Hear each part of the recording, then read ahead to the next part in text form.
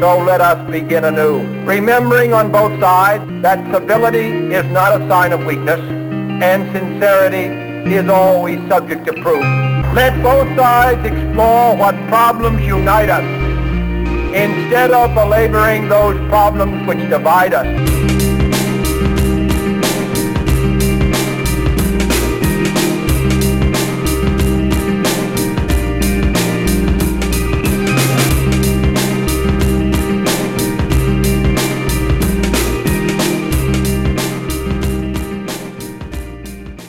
Hey everyone, thanks for tuning in to Achieve Great Things. This is episode 2.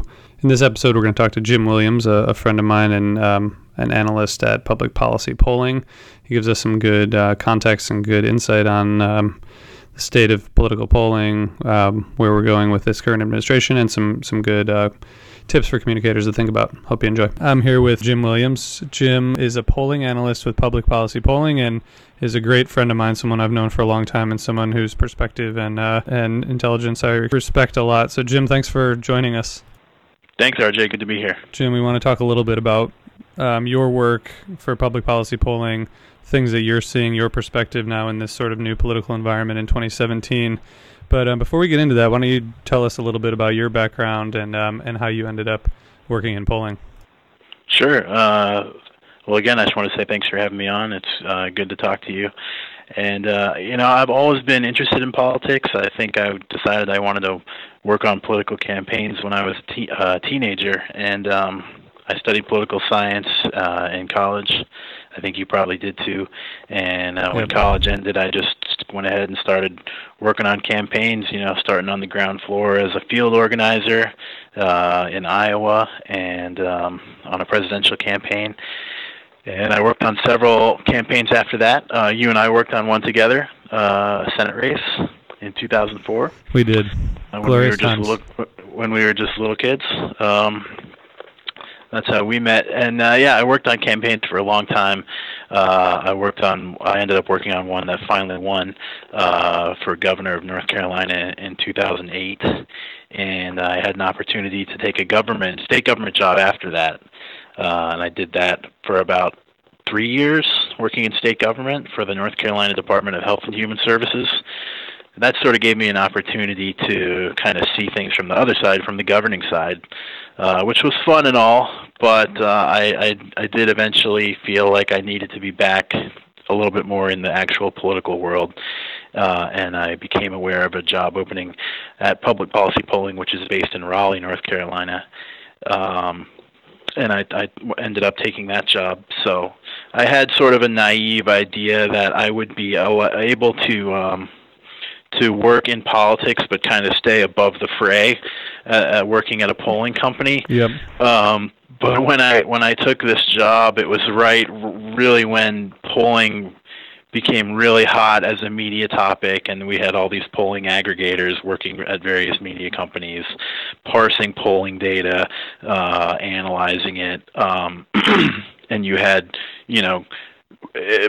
polling became almost another extension of the partisan divide in America, where if you had, polls that were good for one side were viewed as gospel by one side, and if they were bad for your side, people would pick them apart or pick the pollster apart. Quickly found that, polling is just another arena for political combat, for better or for worse. Yeah, and that's maybe more true now than it's ever been. And we want to get into a little bit about the work you do and trends you're seeing. As you know, this podcast is focused on trying to help people with ideas and insights they can use to communicate more effectively and to use communications to create impact in the causes that we care about. What do you see as the biggest challenges for communicating effectively in this new sort of political world that we live in as of, a month or so ago?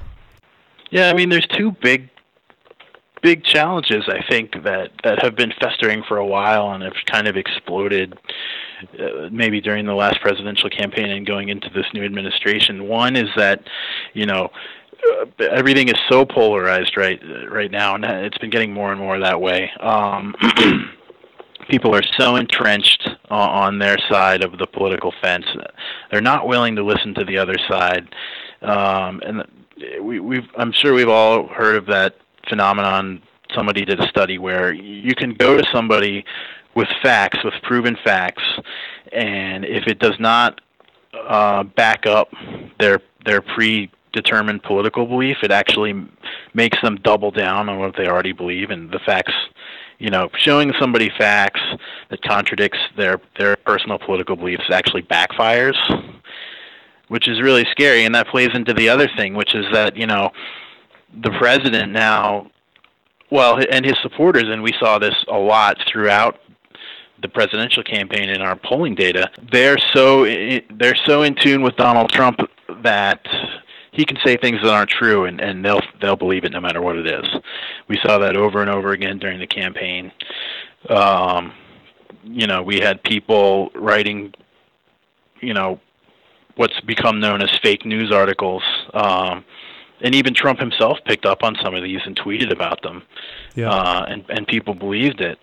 And quickly after the election, people started realizing and delving into this. Oh my gosh, this fake news seems to have had a really big impact on the election. And just as quickly as that sort of started to become understood by the media and the larger population, the term itself almost immediately became meaningless, because from that moment on, anytime there was any news article that somebody didn't like, they'd say, "Oh, well, that's fake news. It's not true." And Trump himself is one of the biggest proponents of doing this. If he sees something that contradicts what he says or that he doesn't like, he'll just say, "Well, it's fake news. Don't listen to it." So it's very difficult, I think, to communicate on an even playing field in any way when people are so. Politics is so tribal right now. The country is so polarized. Facts don't matter. Trying to use facts can backfire.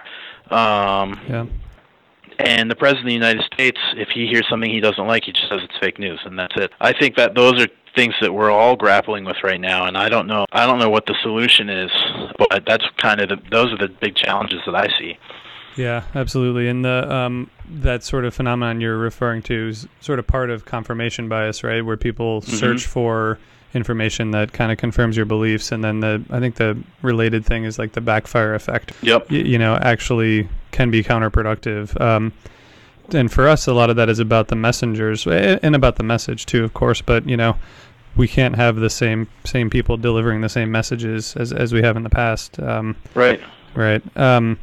You guys, public policy polling is really interesting because you guys do a good job of kind of working humor and into your work and being a little bit irreverent, and I think self-deprecating in a way that is something we can all learn from. Don't take ourselves too seriously. Is that part of the brand, or is that just something that's sort of seeped in based on the people who work there? I think both. I think it's something that we've kind of grown into over time. Tom Jensen is he runs the day-to-day operations at public policy polling, and I think it's something that he believes in, and it's definitely become part of our brand. It's something that people sort of expect of us now. And we do it for a few different reasons. It does help with media coverage. If something ridiculous happens in politics, that just wait a couple hours these days and something ridiculous will happen. But this was true throughout the presidential campaign as well, and even before that, there weren't a lot of polling outfits that could quickly put that into a public poll that they paid for themselves and put it out to them, for media coverage. And that's been part of our business model, is to, pick up on topical stuff, not be afraid to ask questions that might be silly but are still, born out of what's going on in the political environment right now, and put it out there for media coverage. And it does help build our brand. So that's one reason why we do it. But another reason why we do it is because politics is so self-serious and there's so much fighting going on right now, in Congress among among staffers, among politicians themselves, among people on social media, that we really think it's important to bring some levity to it when we can. Otherwise, it's just people yelling at each other all the time. There's so many examples that I could point to of hilarious stuff that you guys did. You guys were the first ones to start to test the viability of the candidate D's Nuts, right, in 2015. D's Nuts. Yep. He was a kid out of Iowa. He was like a 15-year-old kid, and he filed the papers with the Federal Election Commission and everything as an entity running for president. And we caught wind of him, and this is kind of like I was saying, it's sort of expected of us as a brand. We have a very robust Twitter account with a lot of followers and a lot of fans on there. And somebody got wind of this guy D's Nuts, and they said, hey, you guys need to put this guy into a presidential poll. And we did, because on its face, it's pretty ridiculous and hilarious. But also, there was a bigger point too. Like we put him in a national poll, and I think he got 7% with Hillary, Trump, and D's Nuts, and I think D's Nuts got 7%. And in retrospect, that's very telling. I mean, that told us that there was a fairly large group of people that were not happy with the two main candidates, and if you gave them a third option, they would take it no matter what it was, even if it was D's Nuts. And that might have been a red flag, in retrospect, for the Clinton campaign. I think they were expecting a lot of people to turn away from Trump because he was, a goofy reality TV show guy and not a serious politician. And in reality, we had a fairly large group of people saying, I'll take D's Nuts over these two other people. Yeah. Well, and you guys also, I want to talk a little bit about the fake news, and I think Public Policy Polling's a couple fake polling memos last year that people picked up on, just reinforcing that fact that people don't know what's real and what's not. What do you think? Yeah. What do you think the effect of that's going to be in the future? Well, I mean, there were people online. There were people that didn't like PPP that were writing their own fake memos under our letterhead, saying that we were being paid off by George Soros and we're an arm of the Clinton campaign and da-da-da-da. None of that being true at all, but those circulated on social media, and we had people, I think people made 2 or 3 of them, and they would keep coming back. There would be a blow up. We'd get 50 people tweeting at us, how explain this, PPP. Mm-hmm. This proves that you're an arm of the Democrats. And, on a certain level, it was funny, and we treated it like it was funny online. But it was scary, too, because it kept coming back. Next week, 3 more people would discover it, and it wouldn't die. It showed you that there was a group of people that were looking for stuff online that would prove what they thought, which is that there was this big Democratic conspiracy with all these arms to prevent Trump from succeeding. The fake news phenomenon, I mean, that's something we're thinking about here. How do you combat that? And showing people stories that showing people real content is kind of the only way, we think, to counter that. But as you think about the election, and being a pollster, being from a polling organization, should we have seen this Trump thing coming? Should we have seen it more clearly now that you're looking back on it? I think so. I think everybody, it's easy to say that now that it's happened and kind of nobody was expecting it to happen, but I think a lot of signs were there all along. The high proportion of undecided voters, the high proportion of people picking a third-party candidate, and there's all these conventional wisdom things that people were telling themselves throughout the campaign to make them think that everything was going to be fine if you were, from a Democratic perspective. To the undecided voter thing, people would say, well, it always starts out high, and then as we get closer and closer to the election, nobody ends up voting for third-party candidates. Another conventional wisdom thing that I think ended up not being true is people were telling themselves, we may not get the exact Obama coalition out this year, But don't forget, for the Democrats, things are automatically always getting better for us year by year, election cycle by election cycle in terms of demographics. America's always getting younger. America's always getting less white. So whatever drop-off we have from the Obama coalition is going to be offset by this slow march of improved demographics for us. And I think that's another thing that turned out to be not true. I mean, it was a year when conventional wisdom was upended over and over and over again. And that was a big way that it was. Yeah. And just like looking toward the future, and either drawing off of some of the work that your current clients are doing, or things that you're thinking, what are opportunities for us now to communicate more effectively? I mean, in spite of those challenges we've been talking about, what do you see as opportunities? Well, I think we need to look at what Trump did, how Trump was able to succeed. I think Trump was able to succeed in a couple different ways. He kept his communications pretty simple, right? He had 3 or 4 things that he was hammering on. He made them catchy. We're going to build the wall. Guess who's going to pay for it? Mexico. That's right. Everything's going to be better. We're going to bring the jobs back. Democrats are afraid to. I think sometimes are afraid to. And, Democrats have been talking about jobs for a long time. But, with all due respect to former President Obama, he would go up and say things like, well, folks need to understand these coal jobs, or a lot of these coal jobs are just never coming back. A lot of these manufacturing jobs are just never coming back.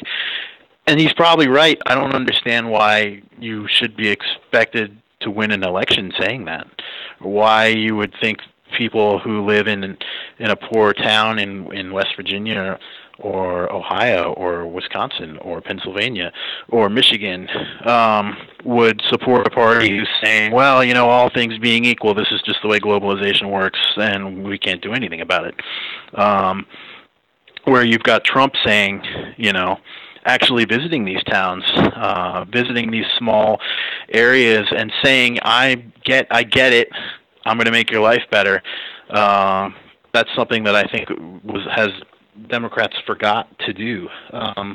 I remember I still am on the Trump email list now. Now he's just like selling inauguration hats and stuff. Of course, made in China. Yeah, but during the campaign, I kept getting these emails. We're based out of North Carolina. And it'd be like, come see Mike Pence in Fayetteville. Come see Donald Trump in Greenville. And these are smaller, third-level markets in eastern North Carolina. And I was sitting there at my desk saying, these dummies, like, don't they know that Raleigh's the biggest media market?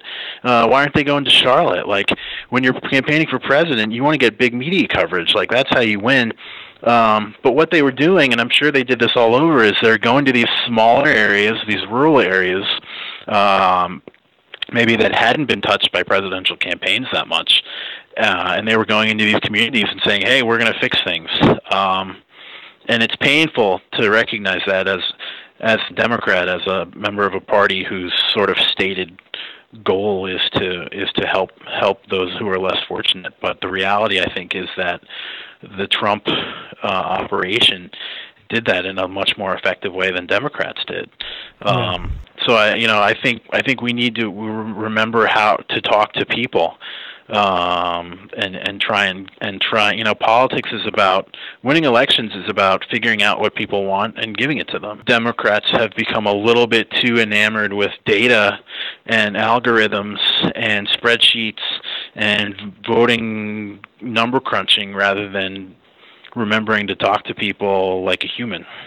Yeah, absolutely. I think I agree. Do you remember how many conversations we had during the campaign about these rallies that Trump was having and making fun of the idea of just all he did was just have rallies, and we were like, yeah, we're sophisticated campaign people. Like, we know don't they know they need a ground game? Don't they know, you got to be knocking on doors, and it turned, I can't say why our ground game wasn't what we thought it was, but it definitely seems like the passion was on the Trump side. Yeah. So we need to figure out how we can get people to be passionate again.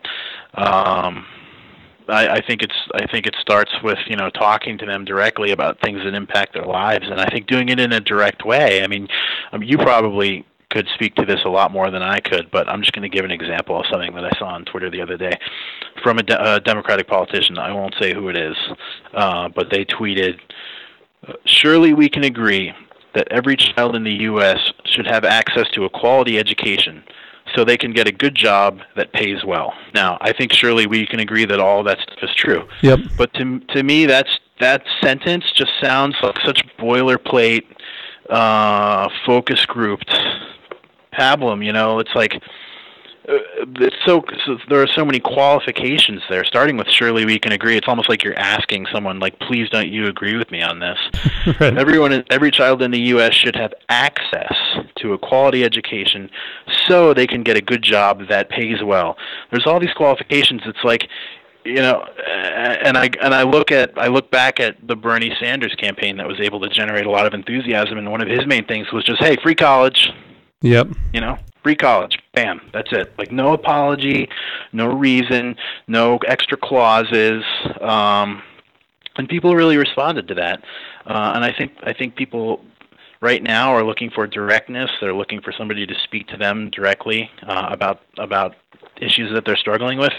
And I think Democrats fall into a trap a lot of doing so many qualifications on things, and you think if you keep adding in these words and these clauses to kind of explain yourself as you go, that people are more likely to support you. But I think, at least right now, people want directness. Yeah. I mean that's sure what Trump did with the travel ban. It's pretty much a 50-50 split in the polling as to whether people support or oppose it, but he was able to win anyway, I think, because he was just so direct about it. He'd say, we're going to put a ban on it so we can find out what the hell is going on. And I think people responded to that kind of emotional directness that I think Democrats shy away from sometimes. Yeah, absolutely. And that's a really good, I think, lesson to just keep it simple, right? And be clear and simple and direct and authentic. Yeah, and don't apologize for what for what you're trying to do. I don't think we should apologize. Jim, thanks so much for joining Achieve Great Things. We appreciate you coming on and to chat with us. Okay, thanks, RJ. Enjoyed it. Thanks for tuning in to episode 2. Check us out on iTunes, and you can follow us on Twitter at HadawayCom. See you next time. So let us begin anew, remembering on both sides that civility is not a sign of weakness, and sincerity is always subject to proof. Let both sides explore what problems unite us, instead of belaboring those problems which divide us.